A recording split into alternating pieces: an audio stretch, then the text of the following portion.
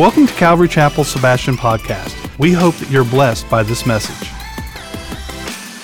We welcome everybody listening to us on the podcast channel, and I've got some great news. I just got a call from production. If you missed a weekend, you can now go to our website, and you can hear our weekend teachings by any of us, our pastors. So go on there, check it out, and enjoy that. That's great news, and just another way that we can get out into the community here as we continue to change some things here. But welcome if you're listening to us, whether you're on the website or on the podcast, and we're glad that you're here. Turn to Exodus chapter 6, and the title of the teaching tonight is Purpose for Plagues. Purpose for Plagues. You ever think about that, church? Now maybe some of you never encountered the story of the plagues, and maybe some of you really know a lot about the plagues or some of the plagues, but this will be a great refresher. We're going to go very quickly. I wish I could have broken it down plague by plague because there is so much to glean when you look into the Word of God, but we'll go a quick review, quick overview of this. But what was the purpose of plagues? Because if you're thinking about plagues, you're thinking pandemic. This is totally different, okay? This is something that God intentionally sent to the Egyptians because Pharaoh was not following God. And you know that Pharaoh had the Israelites enslaved for how many years, Bible study people? 400 years, right? And so it is time for God to free his chosen people, the Israelites, but Pharaoh is mighty and powerful, and he's over the whole entire community, Egypt. And you have to understand the backdrop with this story is that the Egyptians did not worship the one true God.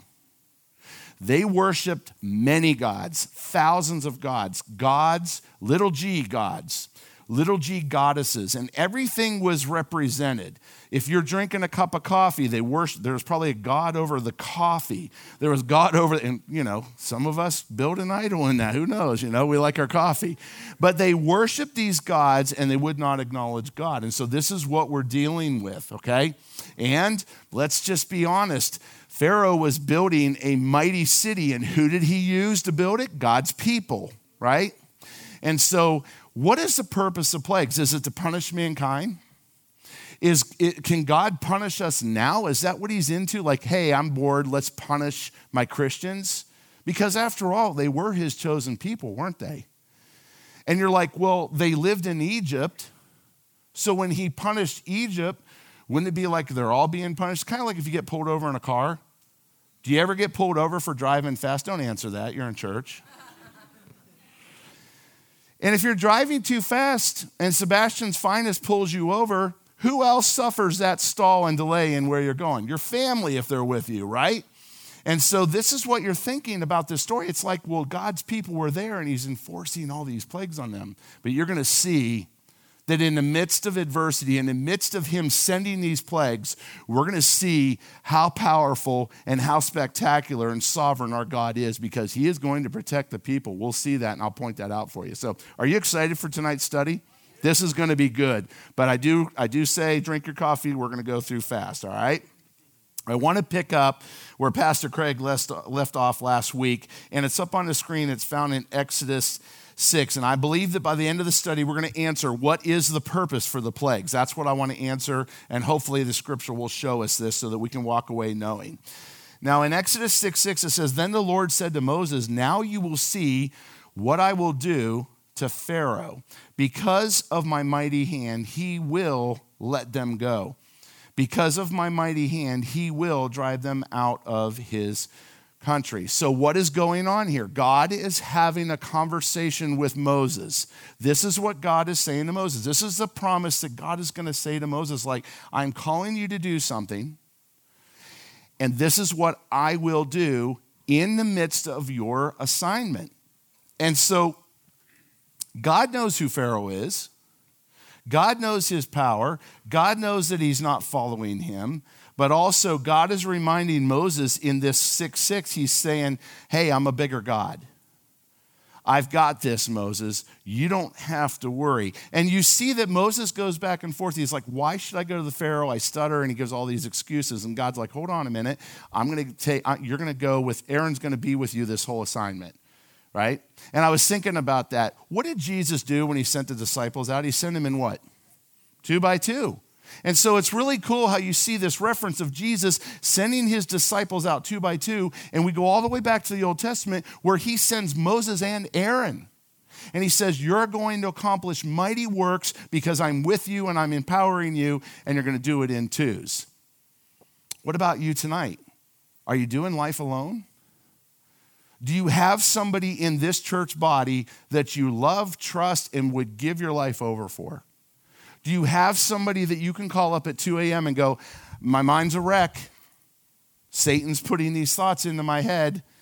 And you're vulnerable and you're humble and you can go to them and they can go, all right, hold on a minute.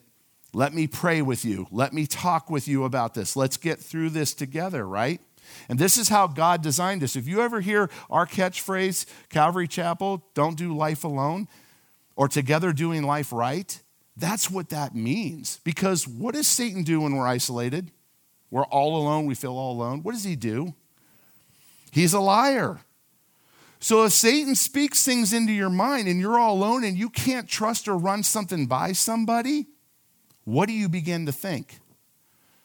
You begin to believe Satan. But if you have somebody you're doing life with, another believer, and you've established that accountability and that love and that trust in the church family, in the church body, that holds your secrets, holds your vulnerability close to their heart, you're not doing life alone. And Satan can maybe pick off and isolate one, but he cannot do two. Because where two or more are gathered, he is in our midst. Amen? So Moses and Aaron, they get this assignment, and this is what is going on. Now, another great reminder for us as we look at this scripture, God is in control. And I know that's a catchphrase, God is in control. And don't you love it when you pour your heart out and you say, man, this is going on. I don't understand. They go, God's in control, brother. And you're like, I know. God is in control. But we will literally see God is in control, and God is authority over all situations, all circumstances that seems impossible. Do you think Moses, who has just been assigned and tasked to free the Israelites, do you think he thinks that's an impossible task? 400 years, and all of a sudden, he's going to change things? Put yourself in his shoes. Would you doubt yourself? I would. I doubt things that have gone on for a month. And I go, I can't do anything about this. But God can, because he can go before us. And so that's a great reminder. You see how applicational the Bible can be in these stories? We can take so much from the Word of God when we meet here on Wednesday nights. So keep coming on Wednesday nights. Keep supporting these pastors that are up here teaching. Let's learn together and let's grow strong together. Amen? So,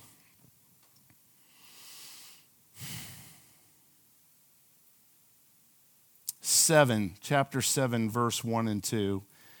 He verifies to Moses, your brother Aaron will be the one who speaks for you.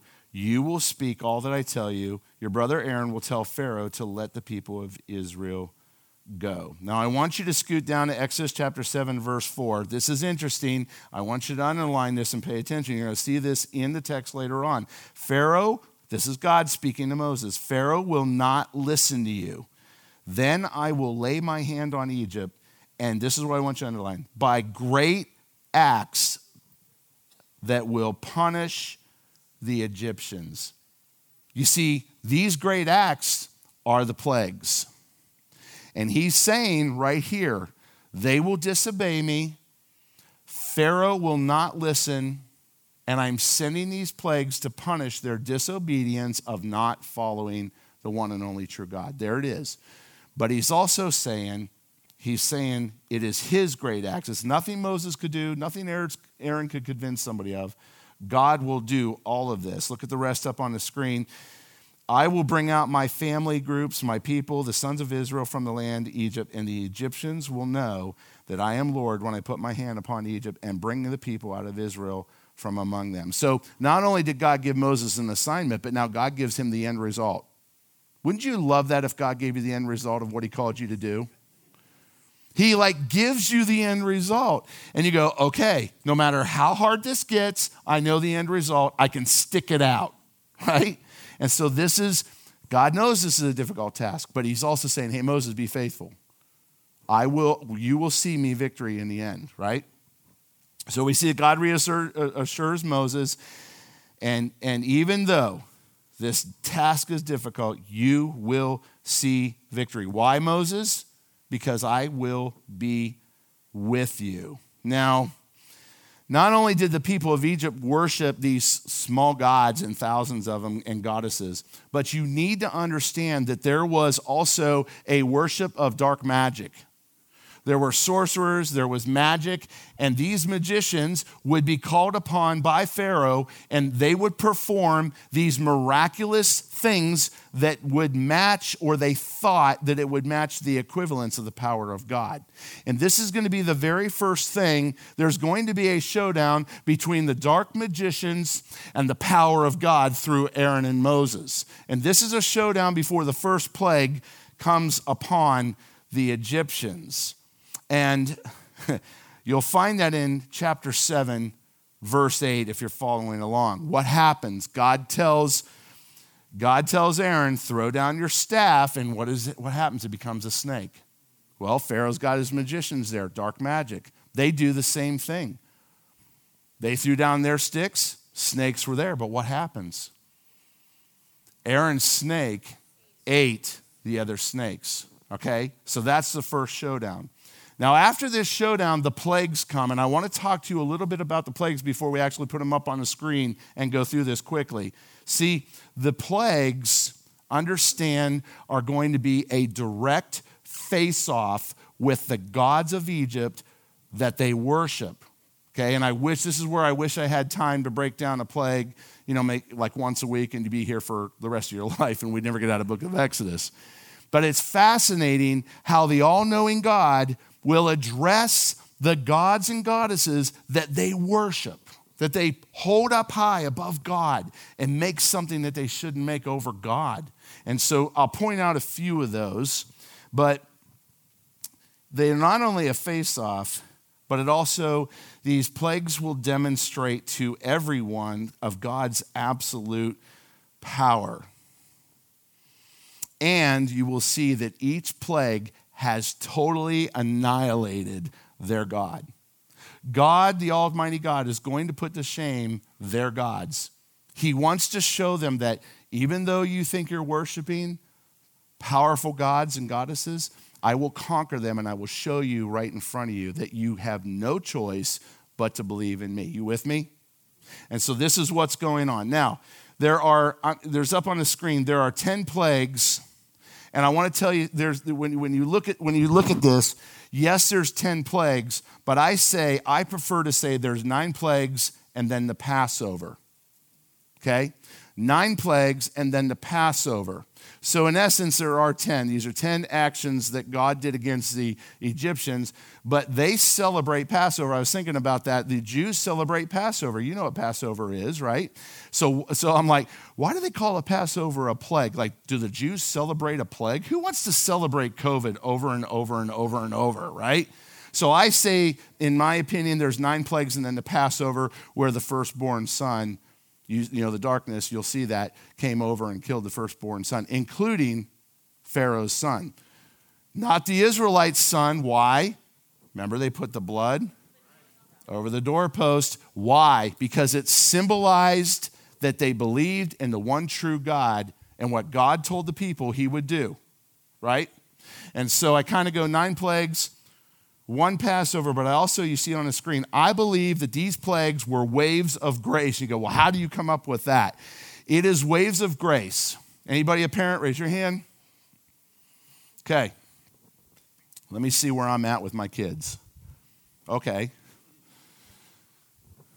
Don't drive fast. I can see you on Life 360 app. Okay, Dad. Okay, don't drive fast. Okay, Dad.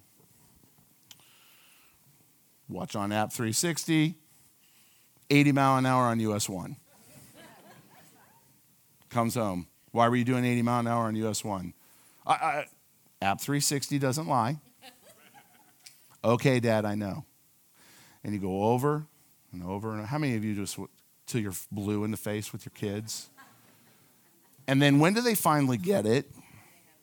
When something happens and they have to deal with their consequences, right? Mom and Dad don't know anything, but when they suffer consequences, do you know that I believe that God was a patient, gracious God with these plagues? You're going to see why. He warned them. He warned them. He gave them a chance. He told them what he was going to do. They had to sit on it and think on it. And guess what? He did it. See? Waves of grace. Some people look at a plague like, oh, that's an angry God. No, he's not angry. He gave them waves of grace. You might even want to write that down on the first plague. Wave of grace. You'll see why. Also, I want you to know that these plagues came in groups of 3. Remember I told you there were 9? And the first, you'll see the first and second came with a warning. And with this warning, what was God saying when he warned the people? He was expecting them to repent. He was expecting Pharaoh to repent and let go of the slaves. And then the third plague, it came without any warning. Here's the other thing I want you to notice in the text when you go home and study this, because I hope that we whet your appetite enough tonight. You go home and read those chapters. Here's the other thing you're going to notice. The intensity of the plagues are going to do this. Not only is the intensity of the plagues and the suffering going to do this, but also the sovereign power of God to move the bar. Like, God, you're awesome, but when you did that, you're extremely awesome. Like, how do you pull that off in front of us, right? And so I want you to understand the intensity increases, but then the sovereignty increases, and we're going to see that as well. Now, throw all the plagues up on the screen for us, and they'll leave it up there unless I take them to a passage. That way you can kind of have them. There's your 9 plagues. Notice I didn't use the death of the firstborn in here, right? I want you to understand the first plagues are dealing with their magicians, okay? They were competitive. The magicians tried to reproduce a false act with the same power, but we'll see that goes away. And then the rest of them I just kind of put in a nutshell: health, food source, right? If we have no more gas and no food, no water, where are we, folks? We're in trouble. And so I want you to kind of see that correlation. Now, the first plague is called the plague of blood. And what happened was there was this Egyptian god called Num, K-H-N-U-M, Num, and it was said that he was the guardian and the god of the Nile. And they worshiped the Nile. They worshiped water. Water is life, isn't it, when you're in a desert? And so they believed that there was a God, and he was over the Nile. He protected them. He supplied for them, and so that was it. Now, when Aaron's staff hits that Nile, the water turns to what? Blood. Guess what? The magicians are there and they go, watch what we do. They do the same thing. They could perform the same miracle with their dark magic, right? And it says that even now all the blood, because when they did that, they went to the wells that were already dug and the cisterns, and it says that even God turned the cisterns of water in the houses into blood. And so don't really know the details, but when they said, oh, watch what we can do, they just made matters worse. That's like watching your kids pour water down a drain during a hurricane. You know that you bought water to survive, and they go, oh, watch this, and they pour water down. You're like, what? And so it says in the scripture, if you look in your text, these people literally, they said that they dug wells beside the Nile, hoping that you're in Florida. You ever dig for sand fleas on the beach, fishermen? And what do? You dig up and you see, and what happens? There's water there, isn't there? But you see these little sand fleas scurrying around, okay? So it's the same thing. They would dig near the Nile because they know the seepage of the water would come up. And so they tried to even do that because they were threatened that there was no water. And this counterfeit God that they're worshiping did give an attempt, and the same miracle happened. Now, when you think about counterfeit power, or a counterfeit God, what would a counterfeit God look like in our lives today if we were to bring this up to 2022? Think about that. What are you trusting in that brings the same satisfaction, the same joy, the same bragging rights as the Spirit of God and the Spirit of peace on your life? Probably not a good time to bring that up because we're going to be cheering and coming in football jerseys. But what is it for you? What do you equivalate to God that you get something out of it? And this is what God put on my heart to say, we need to be careful with that, don't we? And we all have it. We all could make something out of nothing where we literally desire that greater or that power greater than just the simplicity and the sovereignty and the power of God. The second plague is found in chapter 8, verse 1, if you're following the plague of the frogs. But notice in verse 1, it says, let my people go or else. See, there was a warning. This is the wave of grace. Here's a warning. Do what I say, free my people, and you won't see this. Well, obviously that didn't happen. The Egyptians, they said no. Pharaoh said no. So then here's the plague of frogs. Now here's the thing. The magicians, they were like, hey, the frog, that we worship frogs in Egypt, right? What did the frogs mate, by the way, and they reproduce very quickly. You ever hear them at night in the canals in Florida? Yeah, you hear it, right? All night long, right? But what the frog represented was fertility, and it was a goddess. And it was said to believe that the goddess had the head of a frog, and they worshiped this statue, this goddess, the god of fertility. And so God knew this, and he sends this plague of frogs, and the magicians go, we worship that God. We have power in her, and they produce frogs. They even, what do? Create a bigger disaster. When you read about it, Pharaoh's like, I'm sick and tired of these frogs. They're on my counter and in my refrigerator. Like they're massive and they're dirty and they're nasty now, right?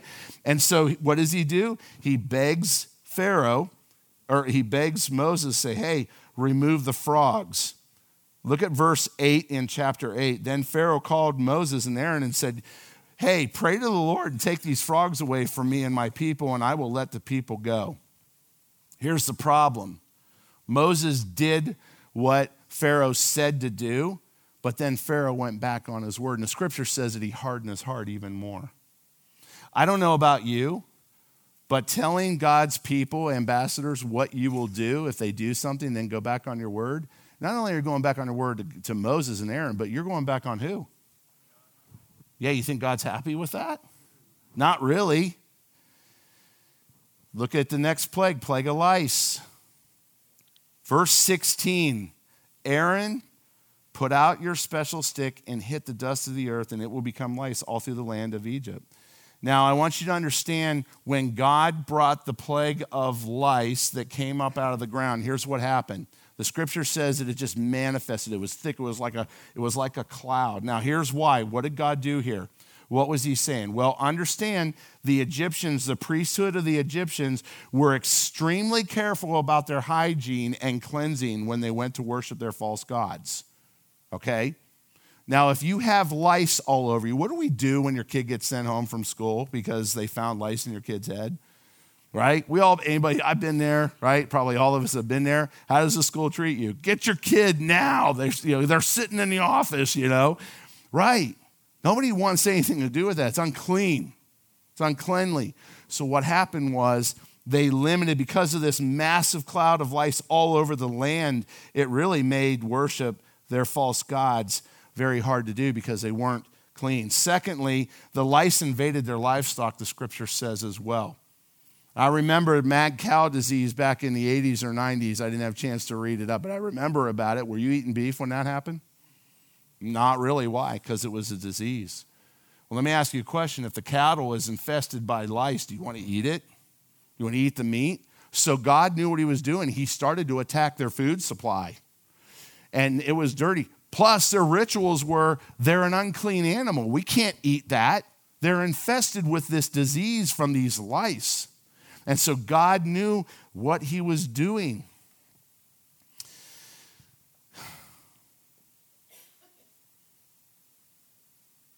And it also says in the scripture under this plague that the magicians went to Pharaoh and they were greatly concerned. And they said, this power of God is way, way powerful than our magic. And we just now realize this. So you see right now in this plague, the magicians bailed out. They said, we've served you, king. We perform these. We're in this dark magic. We believe in this God. It even says it. Read your text. And they bail. Now, if I'm Pharaoh and the magicians bail then and there, you think that maybe that's an indication that God's trying to gracefully talk to Pharaoh? I don't have any more magicians to prove that I'm right in my belief. They won't perform anything greater than God.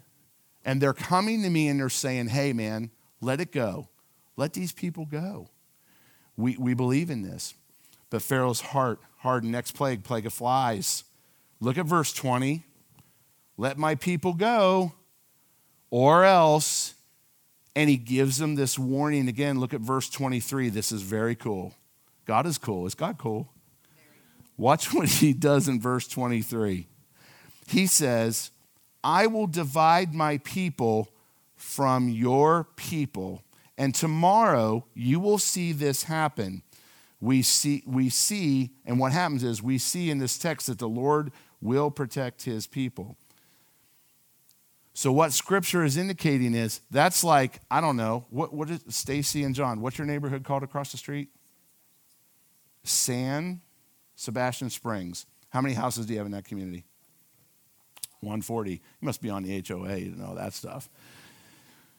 That is like half of your neighborhood getting attacked by biting flies.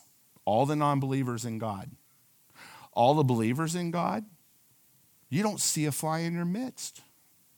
This is what God did. Isn't that an amazing miracle? How does that happen? Well, if God created everything on earth, including the insects, is he not the author of their life and what they do? God demonstrated his sovereign power over this. And this is the first time that he protected his people from these plagues that we see in the Scripture. Now, how many of you are from up north? I know I asked this. Put your hands up if you're from up north. How many of you keep them up? How many of you had horses? Do you know what a horsefly is? Have you ever been bitten by a horsefly? What happens to your skin after you've been bit by a horsefly? And you see this big bloody hole, and you scratch it forever, and it becomes a welt. This plague of flies, I believe, were like nasty biting flies. Ever been to a picnic outside? Florida, I don't know. For some reason, maybe the sea breeze, I don't see a lot of flies. But again, take your minds back to up north. You ever been to a picnic up north and you put food out on a picnic table? What lands on your food? Do you know what they say about what a fly does when it lands on your food? Oh, you know. How disgusting is that? My wife freaks out. She's like, cover the food. A fly can't land on that. And this is what God did. He sent this plague of flies, and it's just nasty. They're painful. They bite, and they were everywhere. And what would it be like, Stacy, if you're like getting the phone calls from your neighbors? Where'd these flies come from? Didn't we spray the canals? I thought we had it in the budget to do that. Why are they here? Kind of like mosquitoes, right? Yeah. Love bugs. But can you imagine? You go, we worship God. I don't know what you're talking about. I don't have a fly. We're not getting bit. Can you imagine what that was like? And yet the redemption of the Israelite slaves that go, yeah, our God's at work. He's working on this. And we see this sovereign miracle. Pharaoh begged Moses again to have his God call off the flies. And he said, I will let the people go. And this is the second time that he's made a request. Hey, this is enough, call it off, and I'll let your people go. Look at verse 32. What's it say? But Pharaoh made his heart what? Hard at this time. He did not let the people go. You ever seen Let's Make a Deal? Now your age is going to show. Yep. Anybody remember Let's Make a Deal? You young folks, don't worry about it. Let's make a deal. They made a deal as a contestant that they wanted to pick the door they thought the greatest prize was in, right? I think we need to be very careful, and I've done this, and I know you're going to relate to me. You ever been in a situation where you don't like the circumstance? Maybe you weren't even a believer. And maybe you've said to God, God, if you do this, I will fill in the blank. Don't raise your hand. I think we've all been in that place where we've either said that to God or we thought about making a deal with God. Maybe some of you came to the knowledge and salvation of Jesus Christ because you made that deal. The circumstance was so bad that you said, God, if you rescue me from this, I'll give my life over to you. And that's okay. That's fine and dandy. God meets us where we're at. And God understands us. He's perfect. We're not. But be careful that we don't get in the habit of playing let's make a deal with God. Because when you tell God something, it's probably a good idea to keep that promise with him. Or don't make it at all, right? I've learned not to make any promises because I know that I'll fail him. And we see the Pharaoh, and he is making deals with God, and he's not able to keep it because of his what? His hard heart. And I believe God is very patient. Galatians 6:7, you see it on the screen. Do not be deceived. God is not mocked.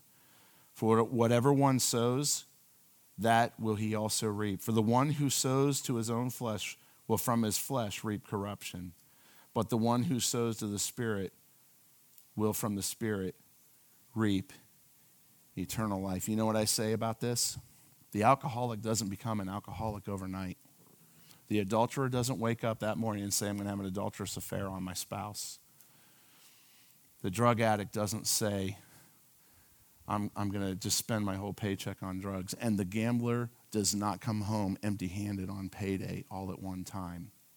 Do you know how I think that we experience that in some of you? And we have been in sin, and we've been encapsulated with sin in this room. That's why we're here. This is a church where sinners should be saved by grace. God has rescued us out of these lifestyles. Some of you have those testimonies. But you know what I believe that scripture in Galatians is saying? It's saying that, listen, if you harden your heart, and if you don't hear the voice of God when he's giving you these waves of grace, you will find yourself at a point where your heart is so hard that you can't even hear God anymore. You following me? And this is what we see that's happening with Pharaoh. And his heart is so hard, and he's lying to God, and he's making deals. Next plague of livestock. Simply, there was sickness and disease again on the livestock. And it comes in chapter 9, verse 1 with another warning, let my people go or else. Verse 3, the hand of the Lord will come with very bad disease on your animals. And every single livestock of the Egyptians died, but the Israelites, notice in your passage, the Israelites didn't lose not one animal in the plague. Again, sovereignty of God. I have it up on the screen, just a reminder, you know this. God will always do what he says he will do. You'd think Pharaoh would know this by now after the 5th plague. Next plague of boils. Chapter 9, verse 8. Boils on man and animals is what it was. Boils are very painful. And I'll just leave it at that. But here's something interesting. Moses stood directly in front of Pharaoh. And the scripture says that he took ashes from a stove. You're Pharaoh tonight, sorry. And if you look at that text, look in your Bibles. Took ashes from a stove, right directly in front of, and he goes, whew. And everybody had boils. Sovereignty of God. Ashes in the air, plague of boils. Just like that. You see the intensity that God's doing here? He's not saying in any wait a few days. He's like, boom, boils. There you are, suffering your boils. Verse 12, but the Lord made the heart of Pharaoh hard. What? Verse 12, chapter 9, verse 12. Look at it again. You heard us. But who? The Lord made the heart of Pharaoh hard. You see, this is interesting in this text because up until this point, up until this plague, Pharaoh hardened his own heart by his own choice, by his own admission of just saying, I'm not going to follow the true God. And after 6 times of hearing this, Scripture says God hardened Pharaoh's heart. And you're thinking, well, that's an unfair thing. Why would God harden his heart and then expect him to come to understanding him? Great question. Again, I have 9 minutes to close this, and I want to finish. Think about that. I'll share a little of why I believe it happens at the end. But because God hardened Pharaoh's heart, he is keeping his promise to Moses. I have it up on the screen. Exodus chapter 4, verse 21. You probably already went over this on a Wednesday night. Let me remind you. And the Lord said to Moses, when you go back to Egypt, see that you do all these wonders before Pharaoh, which I have put in your hand, but I will what? I will harden his heart so that he will not let the people go. Did God keep his promise? That's why you see in the scripture on this plague that God hardened his heart. Let me just say a few things. The plagues were intended and calculated in waves to chip away at a hard heart. They were launched in such a way that he thought maybe Pharaoh's heart will soften. Let me ask you, have we been in a place where God allows things in our life to bring us to a total surrender to him? God has been chipping away at us, chipping away, trying to soften our heart through situations, through circumstances, and yet we tell God, no, my heart is hard. I love what A.W. Tozer says. It's up on the screen. Check this out. It is doubtful whether God can bless a man greatly until he has hurt him deeply. You might want to put that on the wall of your Facebook. Watch all your comments fly in. Do you see the truth in that? It's painful, isn't it? And we'll all go through this. None of us are void of this. You understand what A.W. Tozer meant by this, don't you? He says, we fight God over and over of the things in our life until we're exhausted and we finally surrender to him. What is A.W. Tozer talking about? Brokenness. He says, in order to use a man greatly, he must be broken. What is the substitute for the word broken? Humility, humbleness, meek. Jesus was meek, but meek doesn't mean weak. Meek is strength with humility. Maybe there's somebody here tonight or listening, and you fought God until he broke you. And only then did you surrender your life to him through the brokenness. And only then could he use you greatly. And maybe you're sitting in the chairs here, serving in this church, or leading a Bible study, and maybe you've gone through that brokenness, and only you can understand what A.W. Tozer is saying because you've experienced it. And you've seen God use you in a mighty way. And if you've been broken by God and you allowed him to do that to you, then rejoice in the season of him using you in a mighty way, because he will do that. He will do that, I promise you. What are you fighting with God tonight? What wave of grace is he allowing in your life? And you're just fighting him. Can I say to you that if you keep fighting him, there will be a greater brokenness? It's inevitable. And you say, well, Pastor David, how do you know? Because I know. I'm a recipient of that brokenness. And I'd like to tell you, it'll happen only once in your lifetime. It'll probably happen over and over and over. It's never easy to serve the Lord, but it's a tremendous privilege, and God's with you through that. Next plague of hail. I'm going to skip over because of the time. But what I want to point out with the plague of hail, it starts out in verse 13 as a warning, let my people go or else. Verse 25, look what it says. The hail hit all that was in the field through the land of Egypt, both man and animal. The hail hit every plant on the field and broke down every tree of the field. Only in the land of Goshen, where the people of Israel were, was there what? No hail. You see the sovereignty of God, the miracles of God. What? Here we go, back to your neighborhood, Stacy. We're not getting bit by flies. We don't have hail damage on our roof. Why? We're believers in Jesus Christ. Now, don't say that, Stacy. But do you see how God protects his people? We see it in the Old Testament. He protects his people. But let's look at verse 27. When Pharaoh sent for Moses and Aaron, he said to them, I have sinned this time. The Lord is right. I and my people are guilty. Pray to the Lord, for there has been enough of God's thunder and hail. Verse 34, Moses went to the Lord and the hail stopped. But verse 34, but when Pharaoh saw that the rain and hail and the thunder stopped, and he sinned again, and his servants made their hearts hard. I have it up on the screen. Point that I want you to figure out and remember is everything we say, everything we do, we influence and impact others all around us.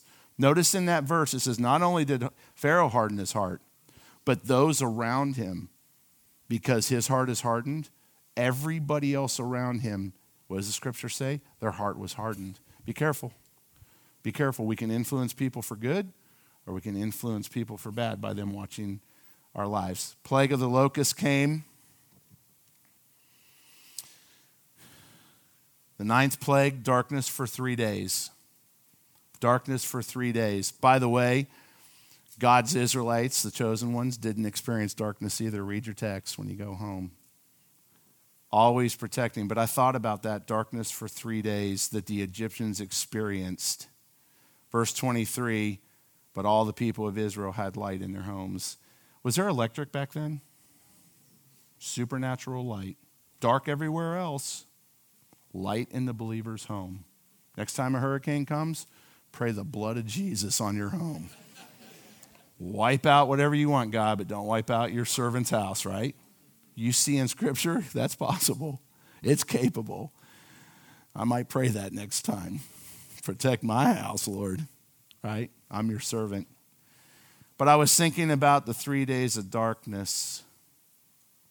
Did not Jesus' body lay in a tomb for 3 days? What happened after he rose?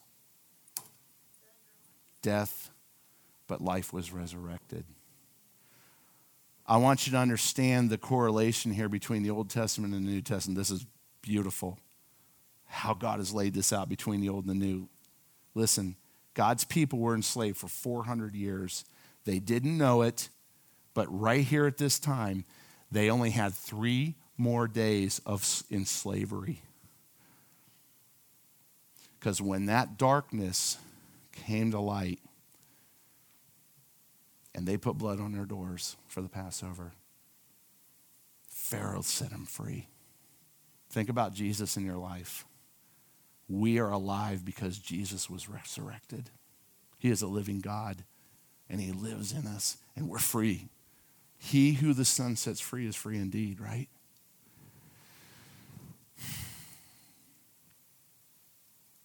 Next slide. Remember I told you there was 9 plagues in a Passover, and it was the slaying of the firstborn. I don't have time, but if you look in your book, Bibles, just highlight it, underline it, make a note. Read chapter 12, verse 21, and then read verse 29. And what was the end result of this final attempt of God's power and sovereignty to free his people? It's found in Exodus chapter 12, verse 31. Told you I'd get you there. Then Pharaoh called for Moses and Aaron at night, and he said, "Get up and go away from my people. Both you and your people of Israel, go and worship the Lord." I want production to put this up on the screen. What was the reason for the plagues? Here's what I wrote. Listen. The plagues are not only a demonstration of God's absolute power to the Egyptians, but also evidence of the power to the Israelite slaves as well. What do I mean by that? If you know the story, what happens after the slaves take everything and they begin their journey out into the desert? Is it like party on, Garth, the whole time? Did they get to the promised land like next week? No. See, what I believe God was doing, yes, we saw the reason of the plagues to discipline the people, to get their hearts to change, right? But I believe that there's a better purpose for these plagues, and that was to show the Israelites the God that you serve, the God that has freed you, is the same God that is capable of performing miracles. I don't know who's in lineup for teaching next Wednesday or the next Wednesday, but I will say this. You will open the text and you will see where the Israelites' backs are at the Dead Sea and their backs are against the wall. They have enemies coming at them. And Moses is honoring God and doing what God said. And what happens? They complain, why did you take us out of this?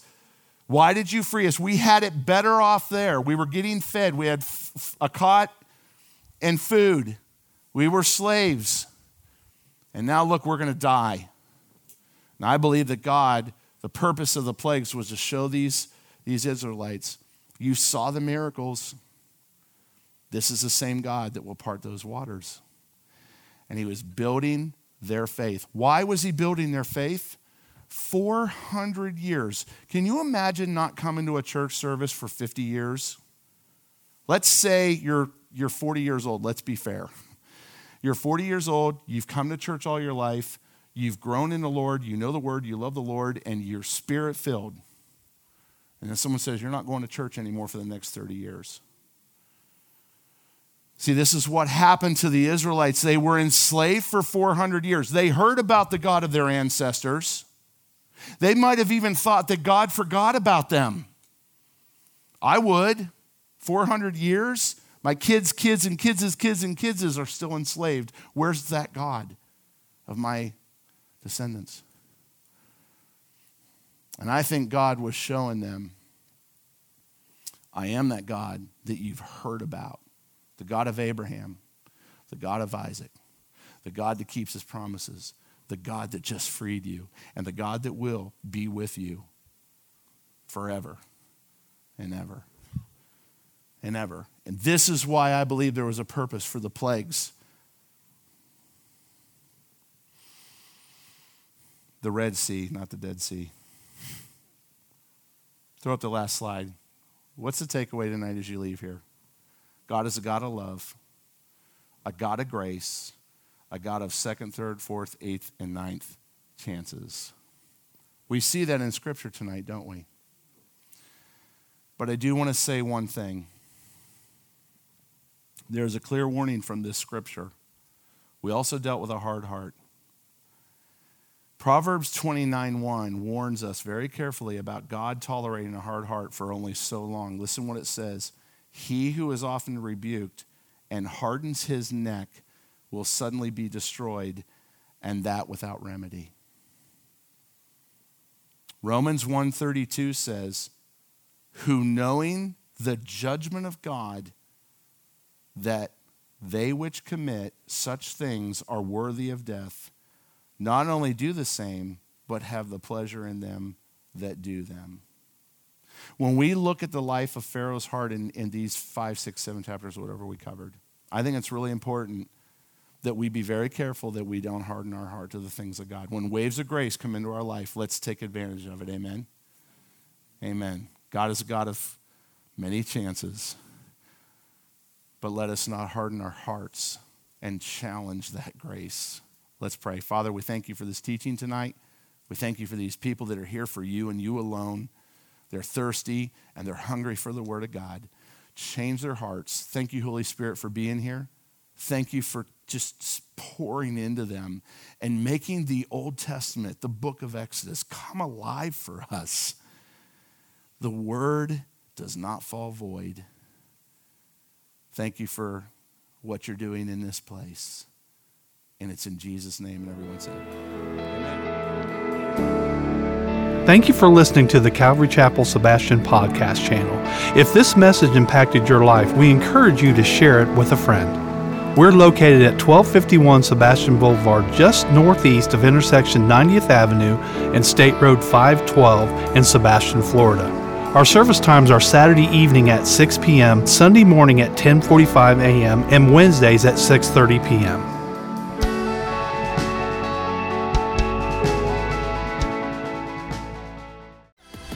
Welcome to Calvary Chapel Sebastian Podcast. We hope that you're blessed by this message.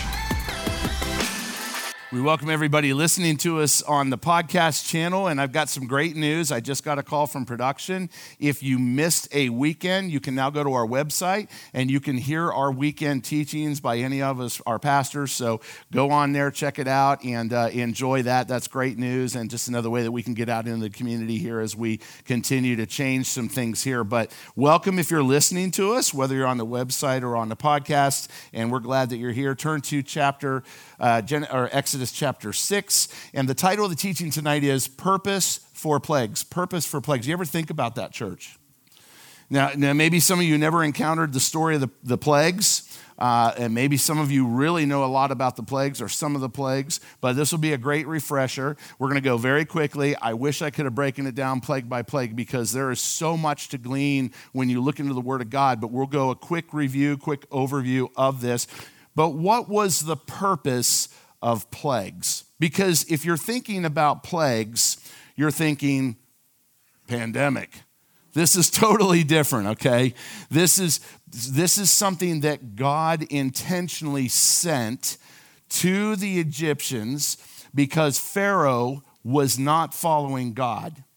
And you know that Pharaoh had the Israelites enslaved for how many years, Bible study people? 400 years, right? And so it is time for God to free his chosen people, the Israelites, but Pharaoh is mighty and powerful, and he's over the whole entire community, Egypt. And you have to understand the backdrop with this story is that the Egyptians did not worship the one true God. They worshiped many gods, thousands of gods, little g goddesses, and everything was represented. If you're drinking a cup of coffee, there was probably a god over the coffee. There was God over, and some of us build an idol in that. Who knows? We like our coffee. But they worshiped these gods, and they would not acknowledge God. And so this is what we're dealing with, okay? And let's just be honest. Pharaoh was building a mighty city, and who did he use to build it? God's people, right? And so what is the purpose of plagues? Is it to punish mankind? Can God punish us now? Is that what he's into? Like, hey, I'm bored, let's punish my Christians? Because after all, they were his chosen people, weren't they? And you're like, well, they lived in Egypt, so when he punished Egypt, wouldn't it be like they're all being punished? Kind of like if you get pulled over in a car. Do you ever get pulled over for driving fast? Don't answer that. You're in church.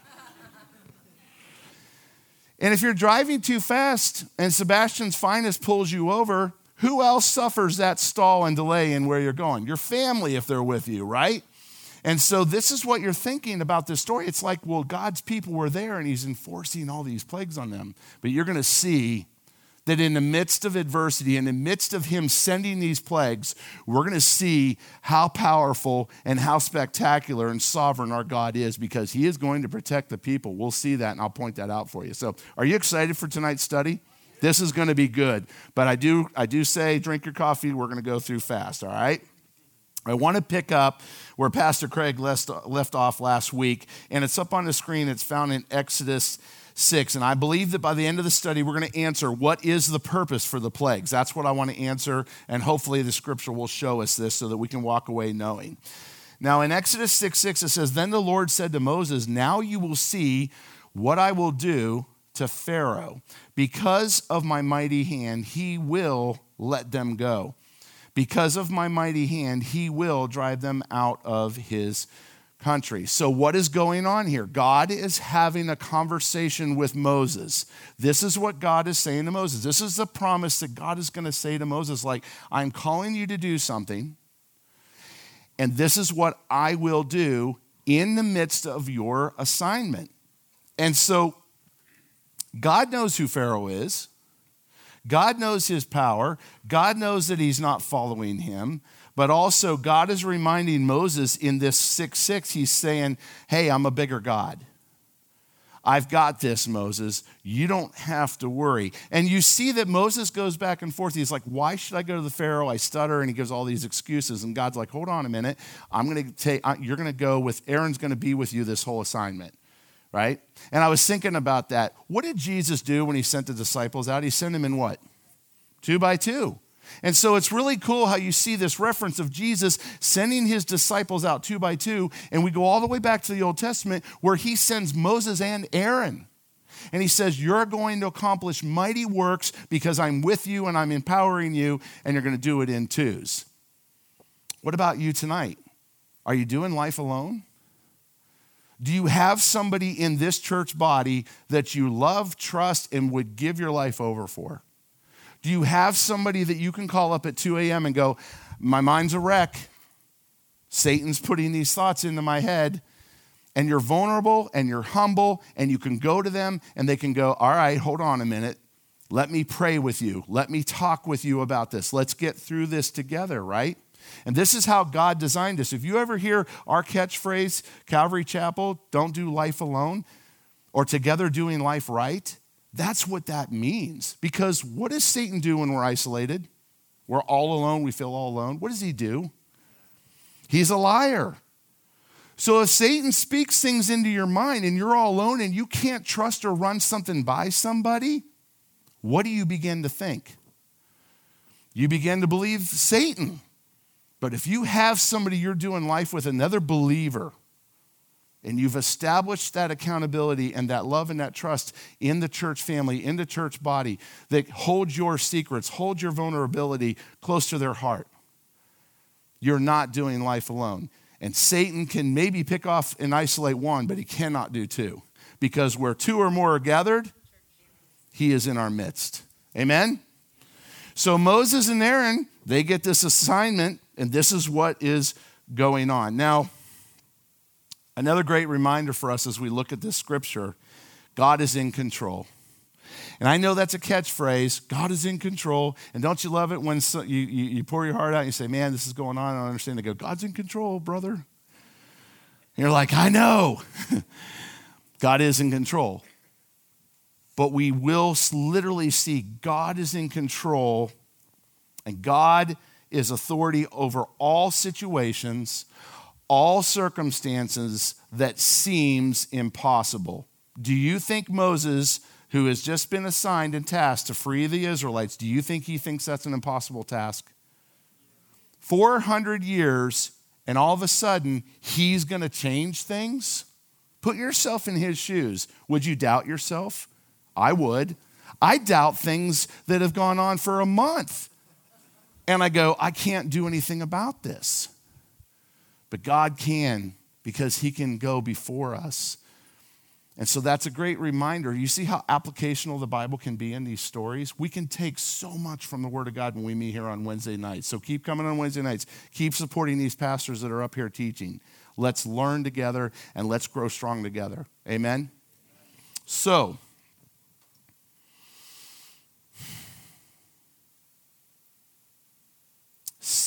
chapter 7, verse 1 and 2.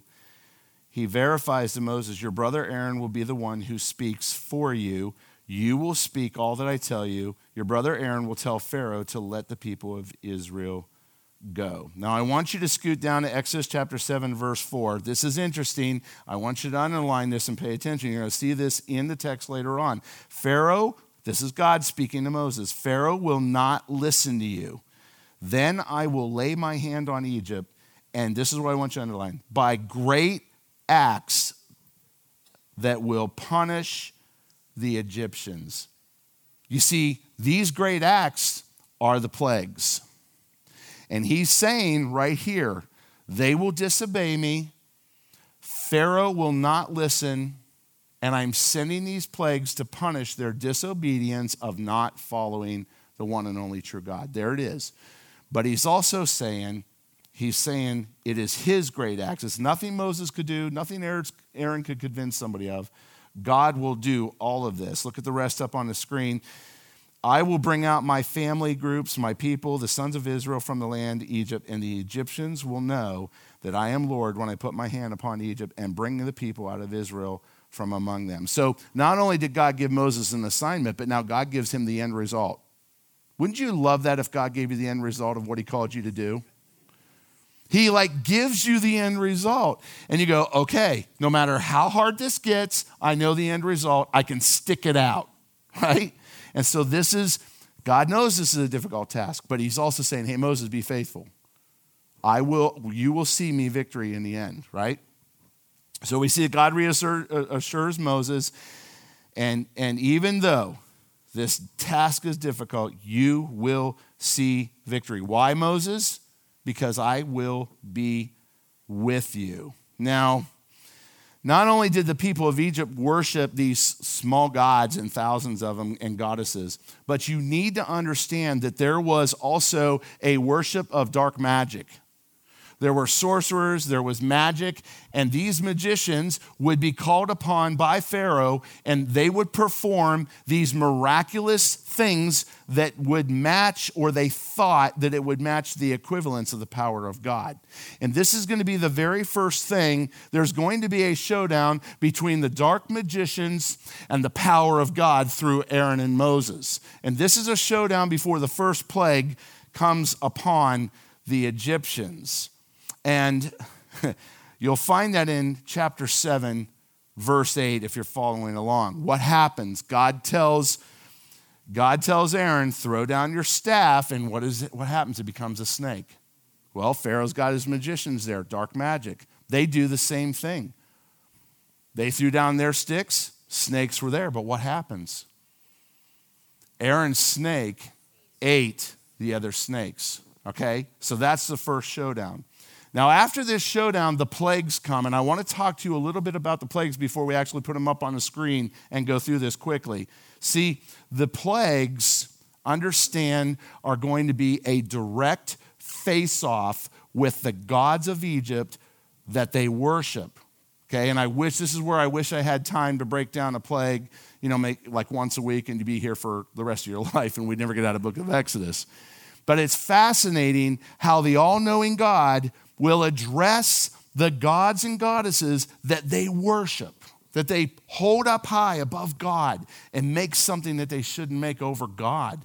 And so I'll point out a few of those, but they're not only a face-off, but these plagues will demonstrate to everyone of God's absolute power.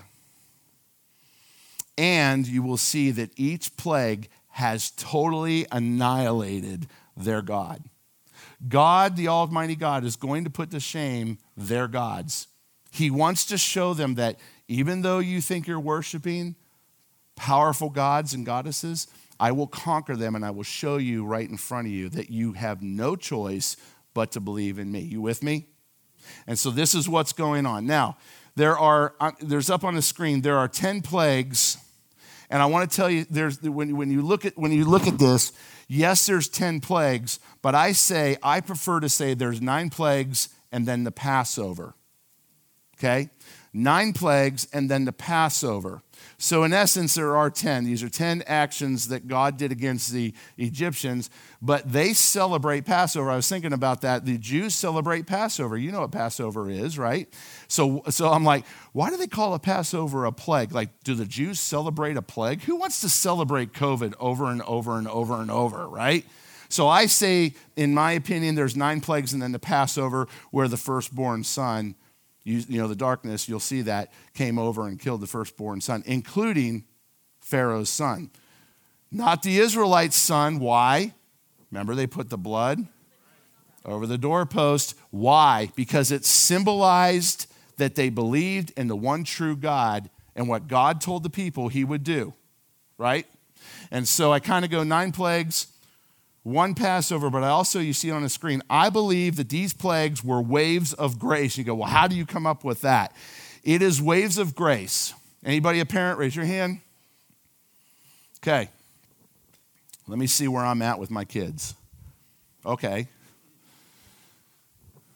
Don't drive fast. I can see you on Life 360 app. Okay, Dad. Okay, don't drive fast. Okay, Dad. Watch on app 360, 80 mile an hour on US 1. Comes home. Why were you doing 80 mile an hour on US 1? App 360 doesn't lie. Okay, Dad, I know. And you go over and over. And how many of you just till you're blue in the face with your kids? And then when do they finally get it? When something happens and they have to deal with their consequences, right? Mom and Dad don't know anything, but when they suffer consequences, do you know that I believe that God was a patient, gracious God with these plagues? You're going to see why. He warned them. He warned them. He gave them a chance. He told them what he was going to do. They had to sit on it and think on it. Guess what? He did it. See? Waves of grace. Some people look at a plague like, oh, that's an angry God. No, he's not angry. He gave them waves of grace. You might even want to write that down on the first plague. Wave of grace. You'll see why. Also, I want you to know that these plagues came in groups of 3. Remember I told you there were 9? And the first, you'll see the first and second came with a warning. And with this warning, what was God saying when he warned the people? He was expecting them to repent. He was expecting Pharaoh to repent and let go of the slaves. And then the third plague, it came without any warning. Here's the other thing I want you to notice in the text when you go home and study this, because I hope that we whet your appetite enough tonight. You go home and read those chapters. Here's the other thing you're going to notice. The intensity of the plagues are going to do this. Not only is the intensity of the plagues and the suffering going to do this, but also the sovereign power of God to move the bar. Like, God, you're awesome, but when you did that, you're extremely awesome. Like, how do you pull that off in front of us, right? And so I want you to understand the intensity increases, but then the sovereignty increases, and we're going to see that as well. Now, throw all the plagues up on the screen for us, and they'll leave it up there unless I take them to a passage. That way you can kind of have them. There's your 9 plagues. Notice I didn't use the death of the firstborn in here, right? I want you to understand the first plagues are dealing with their magicians, okay? They were competitive. The magicians tried to reproduce a false act with the same power, but we'll see that goes away. And then the rest of them I just kind of put in a nutshell: health, food source, right? If we have no more gas and no food, no water, where are we, folks? We're in trouble. And so I want you to kind of see that correlation. Now, the first plague is called the plague of blood. And what happened was there was this Egyptian god called Num, Khnum, Num, and it was said that he was the guardian and the god of the Nile. And they worshiped the Nile. They worshiped water. Water is life, isn't it, when you're in a desert? And so they believed that there was a god, and he was over the Nile. He protected them. He supplied for them, and so that was it. Now, when Aaron's staff hits that Nile, the water turns to what? Blood. Guess what? The magicians are there and they go, watch what we do. They do the same thing. They could perform the same miracle with their dark magic, right? And it says that even now all the blood, because when they did that, they went to the wells that were already dug and the cisterns, and it says that even God turned the cisterns of water in the houses into blood. And so don't really know the details, but when they said, oh, watch what we can do, they just made matters worse. That's like watching your kids pour water down a drain during a hurricane. You know that you bought water to survive, and they go, oh, watch this, and they pour water down. You're like, what? And so it says in the scripture, if you look in your text, these people literally, they said that they dug wells beside the Nile, hoping that you're in Florida. You ever dig for sand fleas on the beach, fishermen? And what do? You dig up and you see, and what happens? There's water there, isn't there? But you see these little sand fleas scurrying around, okay? So it's the same thing. They would dig near the Nile because they know the seepage of the water would come up. And so they tried to even do that because they were threatened that there was no water. And this counterfeit God that they're worshiping did give an attempt, and the same miracle happened. Now, when you think about counterfeit power or a counterfeit God, what would a counterfeit God look like in our lives today if we were to bring this up to 2022? Think about that. What are you trusting in that brings the same satisfaction, the same joy, the same bragging rights as a spirit of God and a spirit of peace on your life? Probably not a good time to bring that up because we're going to be cheering and coming in football jerseys. But what is it for you? What do you equivalent to God that you get something out of it? And this is what God put on my heart to say, we need to be careful with that, don't we? And we all have it. We all could make something out of nothing where we literally desire that greater or that power greater than just the simplicity and the sovereignty and the power of God. The second plague is found in chapter 8, verse 1, if you're following the plague of the frogs. But notice in verse 1, it says, let my people go or else. See, there was a warning. This is the wave of grace. Here's a warning. Do what I say, free my people, and you won't see this. Well, obviously that didn't happen. The Egyptians, they said no. Pharaoh said no. So then here's the plague of frogs. Now here's the thing. The magicians, they were like, hey, the frog, that we worship frogs in Egypt, right? What did the frogs mate, by the way, and they reproduce very quickly. You ever hear them at night in the canals in Florida? Yeah, you hear it, right? All night long, right? But what the frog represented was fertility, and it was a goddess. And it was said to believe that the goddess had the head of a frog, and they worshiped this statue, this goddess, the god of fertility.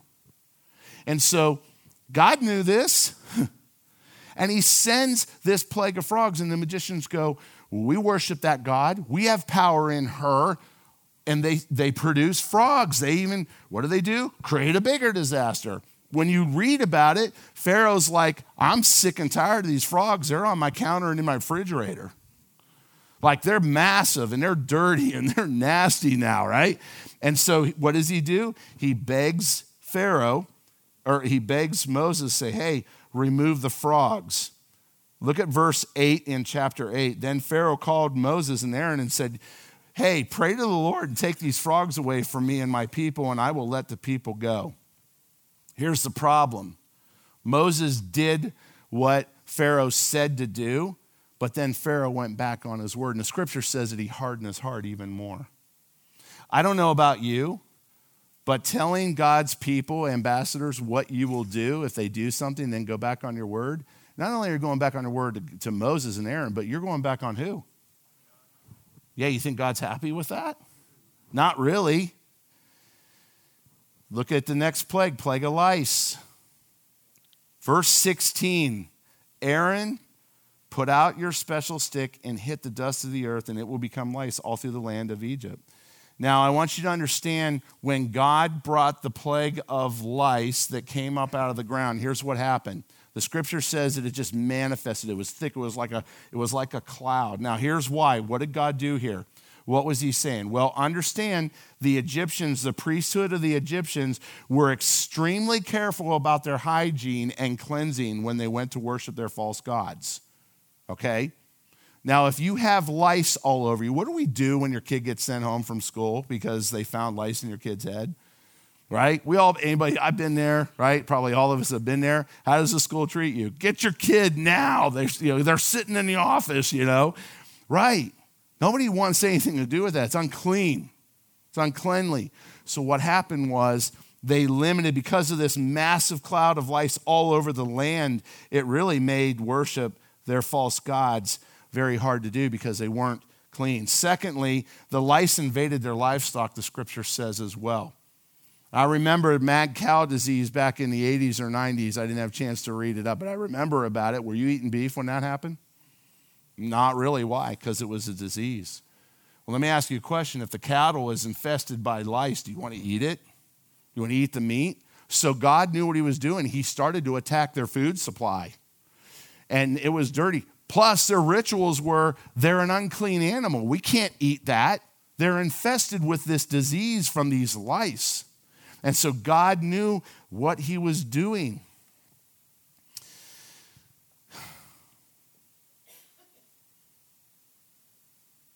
And it also says in the scripture under this plague that the magicians went to Pharaoh and they were greatly concerned.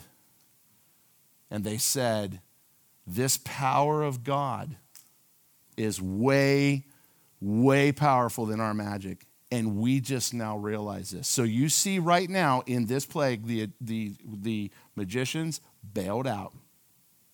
They said, we've served you, king. We perform these. We're in this dark magic. We believe in this God. It even says it. Read your text. And they bail. Now, if I'm Pharaoh and the magicians bail then and there, you think that maybe that's an indication that God's trying to gracefully talk to Pharaoh? I don't have any more magicians to prove that I'm right in my belief. They won't perform anything greater than God. And they're coming to me and they're saying, hey, man, let it go. Let these people go. We believe in this. But Pharaoh's heart hardened. Next plague, plague of flies. Look at verse 20. Let my people go, or else. And he gives them this warning again. Look at verse 23. This is very cool. God is cool. Is God cool? Watch what he does in verse 23. He says, I will divide my people from your people, and tomorrow you will see this happen. We see, and what happens is we see in this text that the Lord will protect his people. So what Scripture is indicating is that's like, I don't know, what is Stacy and John? What's your neighborhood called across the street? San Sebastian Springs. How many houses do you have in that community? 140. You must be on the HOA to know that stuff. That is like half of your neighborhood getting attacked by biting flies. All the non-believers in God. All the believers in God, you don't see a fly in your midst. This is what God did. Isn't that an amazing miracle? How does that happen? Well, if God created everything on earth, including the insects, is he not the author of their life and what they do? God demonstrated his sovereign power over this. And this is the first time that he protected his people from these plagues that we see in the scripture. Now, how many of you are from up north? I know I asked this. Put your hands up if you're from up north. How many of you keep them up? How many of you had horses? Do you know what a horsefly is? Have you ever been bitten by a horsefly? What happens to your skin after you've been bit by a horsefly? And you see this big bloody hole, and you scratch it forever, and it becomes a welt. This plague of flies, I believe, were like nasty biting flies. Ever been to a picnic outside? Florida, I don't know. For some reason, maybe the sea breeze, I don't see a lot of flies. But again, take your minds back to up north. You ever been to a picnic up north and you put food out on a picnic table? What lands on your food? Do you know what they say about what a fly does when it lands on your food? Or, oh, you know. How disgusting is that? My wife freaks out. She's like, cover the food. A fly can't land on that. And this is what God did. He sent this plague of flies, and it's just nasty. They're painful. They bite, and they were everywhere. And what would it be like, Stacy, if you're like getting the phone calls from your neighbors? Where'd these flies come from? Didn't we spray the canals? I thought we had it in the budget to do that. Why are they here? Kind of like mosquitoes, right? Yeah. Love bugs. But you can imagine, you go, we worship God. I don't know what you're talking about. I don't have a fly. We're not getting bit. Can you imagine what that was like? And yet the redemption of the Israelite slaves that go, yeah, our God's at work. He's working on this. And we see this sovereign miracle. Pharaoh begged Moses again to have his God call off the flies. And he said, I will let the people go. And this is the second time that he's made a request. Hey, this is enough. Call it off. and I'll let your people go. Look at verse 32. What's it say? But Pharaoh made his heart what? Hard at this time. He did not let the people go. You ever seen Let's Make a Deal? Now your age is going to show. Yep. Anybody remember Let's Make a Deal? You young folks, don't worry about it. Let's make a deal. They made a deal as a contestant that they wanted to pick the door they thought the greatest prize was in, right? I think we need to be very careful, and I've done this, and I know you're going to relate to me. You ever been in a situation where you don't like the circumstance? Maybe you weren't even a believer. And maybe you've said to God, God, if you do this, I will fill in the blank. Don't raise your hand. I think we've all been in that place where we've either said that to God or we thought about making a deal with God. Maybe some of you came to the knowledge and salvation of Jesus Christ because you made that deal. The circumstance was so bad that you said, God, if you rescue me from this, I'll give my life over to you. And that's okay. That's fine and dandy. God meets us where we're at. And God understands us. He's perfect. We're not. But be careful that we don't get in the habit of playing let's make a deal with God. Because when you tell God something, it's probably a good idea to keep that promise with him. Or don't make it at all, right? I've learned not to make any promises because I know that I'll fail him. And we see the Pharaoh, and he is making deals with God, and he's not able to keep it because of his what? His hard heart. And I believe God is very patient. Galatians 6:7, you see it on the screen. Do not be deceived. God is not mocked. For whatever one sows, that will he also reap. For the one who sows to his own flesh will from his flesh reap corruption. But the one who sows to the Spirit will from the Spirit reap eternal life. You know what I say about this? The alcoholic doesn't become an alcoholic overnight. The adulterer doesn't wake up that morning and say, I'm going to have an adulterous affair on my spouse. The drug addict doesn't say, I'm going to just spend my whole paycheck on drugs. And the gambler does not come home empty-handed on payday all at one time. Do you know how I think that we experience that? And some of you, and we have been in sin, and we've been encapsulated with sin in this room. That's why we're here. This is a church where sinners should be saved by grace. God has rescued us out of these lifestyles. Some of you have those testimonies. But you know what I believe that scripture in Galatians is saying? It's saying that, listen,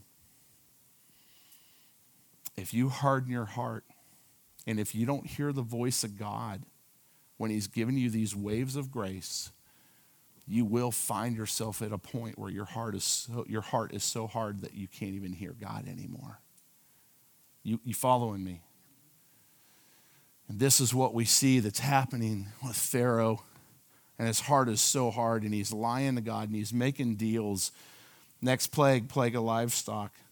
Simply, there was sickness and disease again on the livestock. And it comes in chapter 9, verse 1 with another warning, let my people go or else. Verse 3, the hand of the Lord will come with very bad disease on your animals. And every single livestock of the Egyptians died, but the Israelites, notice in your passage, the Israelites didn't lose not one animal in the plague. Again, sovereignty of God. I have it up on the screen, just a reminder, you know this.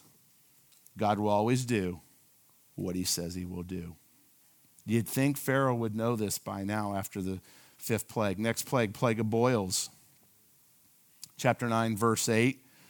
Boils on man and animals is what it was. Boils are very painful. And I'll just leave it at that. But here's something interesting. Moses stood directly in front of Pharaoh. And the scripture says that he took ashes from a stove You're Pharaoh tonight, sorry. And if you look at that text, look in your Bibles. Took ashes from a stove, right directly in front of, and he goes, whew. And everybody had boils. Sovereignty of God. Ashes in the air, plague of boils. Just like that. Do you see the intensity that God's doing here? He's not saying in any wait a few days. He's like, boom, boils. There you are, suffering your boils. Verse 12, but the Lord made the heart of Pharaoh hard. What? Verse 12, chapter 9, verse 12. Look at it again. You heard us. But who? The Lord made the heart of Pharaoh hard. You see, this is interesting in this text because up until this point, up until this plague, Pharaoh hardened his own heart by his own choice, by his own admission of just saying, I'm not going to follow the true God. And after 6 times of hearing this, Scripture says God hardened Pharaoh's heart. And you're thinking, well, that's an unfair thing. Why would God harden his heart and then expect him to come to understanding him? Great question. Again, I have 9 minutes to close this, and I want to finish. Think about that. I'll share a little of why I believe it happens at the end. But because God hardened Pharaoh's heart, he is keeping his promise to Moses. I have it up on the screen. Exodus chapter 4, verse 21. You probably already went over this on a Wednesday night.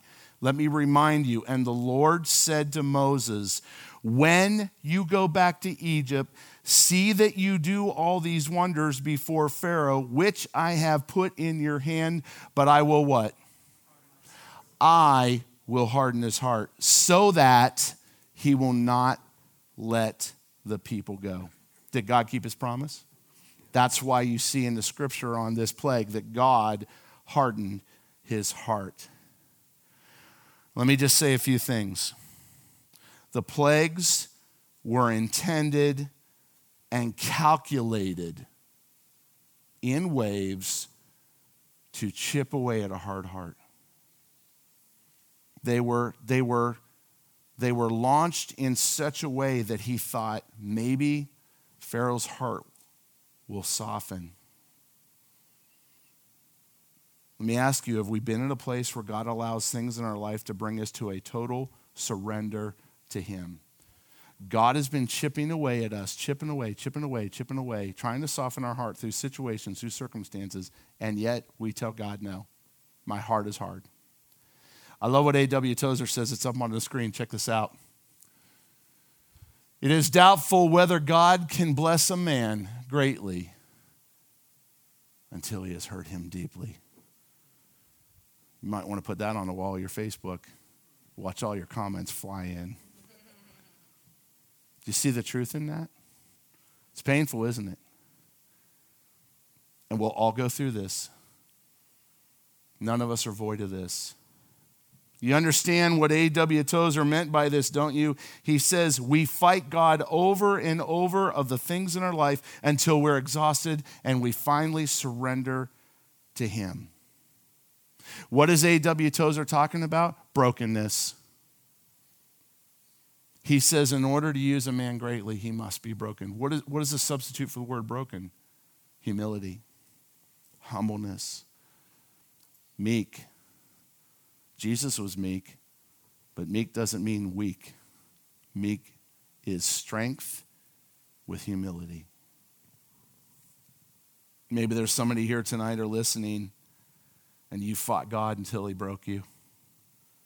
And only then did you surrender your life to him through the brokenness. And only then could he use you greatly. And maybe you're sitting in the chairs here, serving in this church, or leading a Bible study. And maybe you've gone through that brokenness, and only you can understand what A.W. Tozer is saying because you've experienced it. And you've seen God use you in a mighty way. And if you've been broken by God and you allowed him to do that to you, then rejoice in the season of him using you in a mighty way because he will do that. He will do that, I promise you. What are you fighting with God tonight? What wave of grace is he allowing in your life? And you're just fighting him. Can I say to you that if you keep fighting him, there will be a greater brokenness? It's inevitable. And you say, well, Pastor David, how do you know? Because I know. I'm a recipient of that brokenness. And I'd like to tell you, it'll happen only once in your lifetime. It'll probably happen over and over and over. It's never easy to serve the Lord, but it's a tremendous privilege, and God's with you through that. Next plague, plague of hail. I'm going to skip over because of the time. But what I want to point out with the plague of hail, it starts out in verse 13 as a warning, let my people go or else. Verse 25, look what it says. The hail hit all that was in the field through the land of Egypt, both man and animal. The hail hit every plant on the field and broke down every tree of the field. Only in the land of Goshen, where the people of Israel were, was there what? No hail. You see the sovereignty of God, the miracles of God. What? Here we go. Back to your neighborhood, Stacy. We're not getting bit by flies. We don't have hail damage on our roof.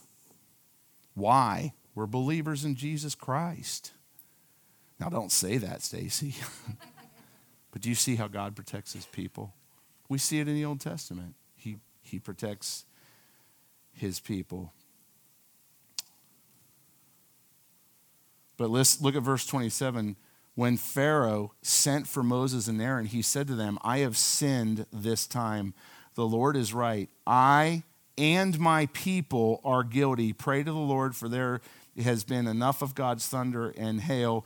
Verse 34, Moses went to the Lord and the hail stopped. But verse 34, but when Pharaoh saw that the rain and hail and the thunder stopped, and he sinned again, and his servants made their hearts hard. I have it up on the screen. Point that I want you to figure out and remember is everything we say, everything we do, we influence and impact others all around us. Notice in that verse, it says not only did Pharaoh harden his heart, but those around him, because his heart is hardened, everybody else around him, what does the scripture say? Their heart was hardened. Be careful. Be careful. We can influence people for good, or we can influence people for bad by them watching our lives. Plague of the locust came. The 9th plague, darkness for 3 days. Darkness for 3 days. By the way, God's Israelites, the chosen ones, didn't experience darkness either. Read your text when you go home. Always protecting. But I thought about that darkness for 3 days that the Egyptians experienced. Verse 23, but all the people of Israel had light in their homes. Was there electric back then? Supernatural light. Dark everywhere else. Light in the believer's home. Next time a hurricane comes, pray the blood of Jesus on your home. Wipe out whatever you want, God, but don't wipe out your servant's house, right? You see in Scripture, that's possible. It's capable. I might pray that next time. Protect my house, Lord, right? I'm your servant. But I was thinking about the 3 days of darkness. Did not Jesus' body lay in a tomb for 3 days? What happened after he rose? Death, but life was resurrected. I want you to understand the correlation here between the Old Testament and the New Testament. This is beautiful, how God has laid this out between the Old and the New. Listen, God's people were enslaved for 400 years. They didn't know it, but right here at this time, they only had 3 more days in slavery. Because when that darkness came to light, and they put blood on their doors for the Passover, Pharaoh set them free. Think about Jesus in your life. We are alive because Jesus was resurrected. He is a living God, and he lives in us, and we're free. He who the Son sets free is free indeed, right?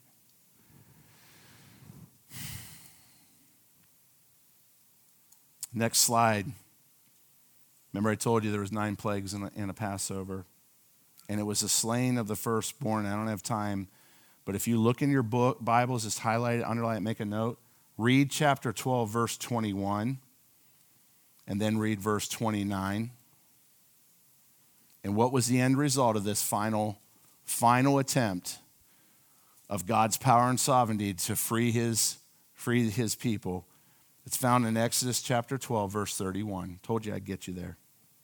Then Pharaoh called for Moses and Aaron at night, and he said, "Get up and go away from my people. Both you and your people of Israel, go and worship the Lord." I want production to put this up on the screen. What was the reason for the plagues? Here's what I wrote. Listen.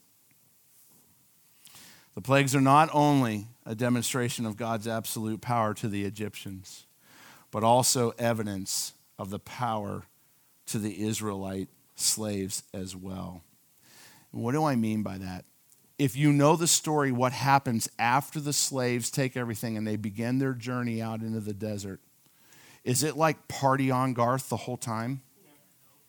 Did they get to the promised land like next week? No. See, what I believe God was doing, yes, we saw the reason of the plagues to discipline the people, to get their hearts to change, right? But I believe that there's a better purpose for these plagues, and that was to show the Israelites the God that you serve, the God that has freed you, is the same God that is capable of performing miracles. I don't know who's in lineup for teaching next Wednesday or the next Wednesday, but I will say this. You will open the text and you will see where the Israelites' backs are at the Dead Sea and their backs are against the wall. They have enemies coming at them, and Moses is honoring God and doing what God said. And what happens? They complain, "Why did you take us out of this? Why did you free us? We had it better off there. We were getting fed. We had a cot and food. We were slaves. And now look, we're going to die." And I believe that God, the purpose of the plagues was to show these Israelites, you saw the miracles. This is the same God that will part those waters. And he was building their faith. Why was he building their faith? 400 years. Can you imagine not coming to a church service for 50 years? Let's say you're 40 years old. Let's be fair. You're 40 years old. You've come to church all your life. You've grown in the Lord. You know the word. You love the Lord. And you're spirit-filled. And then someone says, you're not going to church anymore for the next 30 years. See, this is what happened to the Israelites. They were enslaved for 400 years. They heard about the God of their ancestors. They might have even thought that God forgot about them. I would. 400 years? My kids' kids and kids' kids and kids' are still enslaved. Where's that God of my descendants? And I think God was showing them, I am that God that you've heard about. The God of Abraham, the God of Isaac, the God that keeps his promises, the God that just freed you, and the God that will be with you forever and ever and ever. And this is why I believe there was a purpose for the plagues. The Red Sea, not the Dead Sea. Throw up the last slide. What's the takeaway tonight as you leave here? God is a God of love, a God of grace, a God of second, third, fourth, eighth, and ninth chances. We see that in Scripture tonight, don't we? But I do want to say one thing. There's a clear warning from this Scripture. We also dealt with a hard heart. Proverbs 29:1 warns us very carefully about God tolerating a hard heart for only so long. Listen what it says. He who is often rebuked and hardens his neck will suddenly be destroyed, and that without remedy.